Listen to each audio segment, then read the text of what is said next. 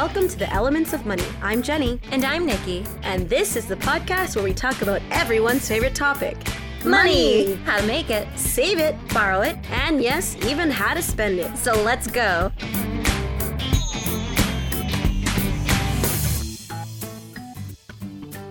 This is the time of year when some people put up scary decorations and tell scary stories, which I'm not really fond of. Oh, it's okay, Jenny. I'm here.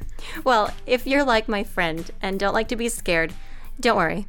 Today we're going to talk about different types of scary stories. Financial scary stories. Ooh. A bit of a warning though, if you've ever had a nightmare about losing your money or getting ripped off, these stories may actually scare you more. But hopefully it'll be a good scare. You know, the kind that'll teach you a lesson or two. Okay, let's get started. Now, just a disclaimer, the stories we're going to tell you are true. We've just changed the names to protect the innocent. Okay, well, the first story is the get paid to work at home scam. There are hundreds, if not thousands of these on the internet. Basically, it works this way.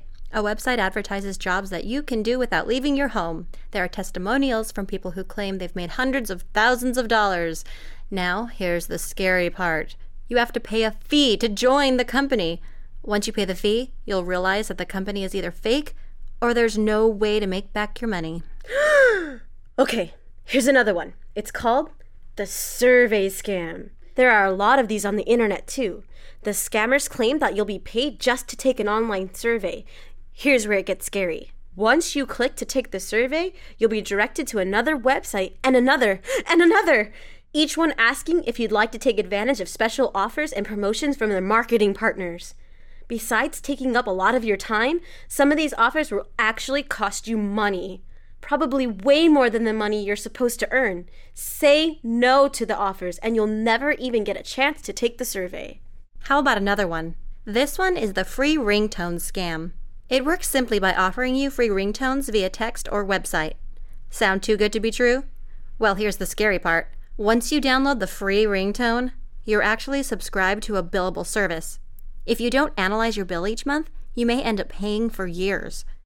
The way to avoid this? Only use ringtones from reputable companies. Okay, here's our last one. This is called the scholarship scam. This one's tough because there's a lot of different versions out there, but basically they do the same thing, take your money. One of the most common scams comes from companies that promise to find you scholarship money or your money back. Here's the scary part. They're just selling you a list of scholarships that anyone can get from the internet. And that money back guarantee? You have to have a rejection letter from every single scholarship program on their list, and then you still may not get your money. Another scholarship scam is the one where you find you've been selected for a scholarship you never applied for. Woohoo! Free money, right? Okay, well, not so fast. Here's the scary part. They want you to pay a fee or provide a credit card number. Give them what they want and you'll probably never hear from them or see your money again. Reputable scholarship programs don't typically contact you first and ask for a fee. If you think about it, all of the scams we've talked about today had something in common. It's actually the most basic rule in protecting yourself from scams. If something sounds too good to be true, it probably is.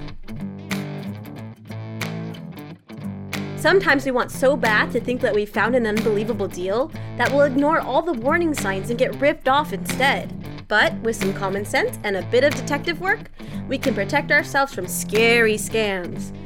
If you have a topic you'd like to hear us cover in the future, email us at feedback@elementsofmoney.com. You can also follow us at twitter.com/elementsofmoney or on Facebook/elementsofmoney. And don't forget to visit our blog at elementsofmoney.com/blog and leave us a message. For Elements of Money, I'm Jenny. And I'm Nikki. Thanks for listening.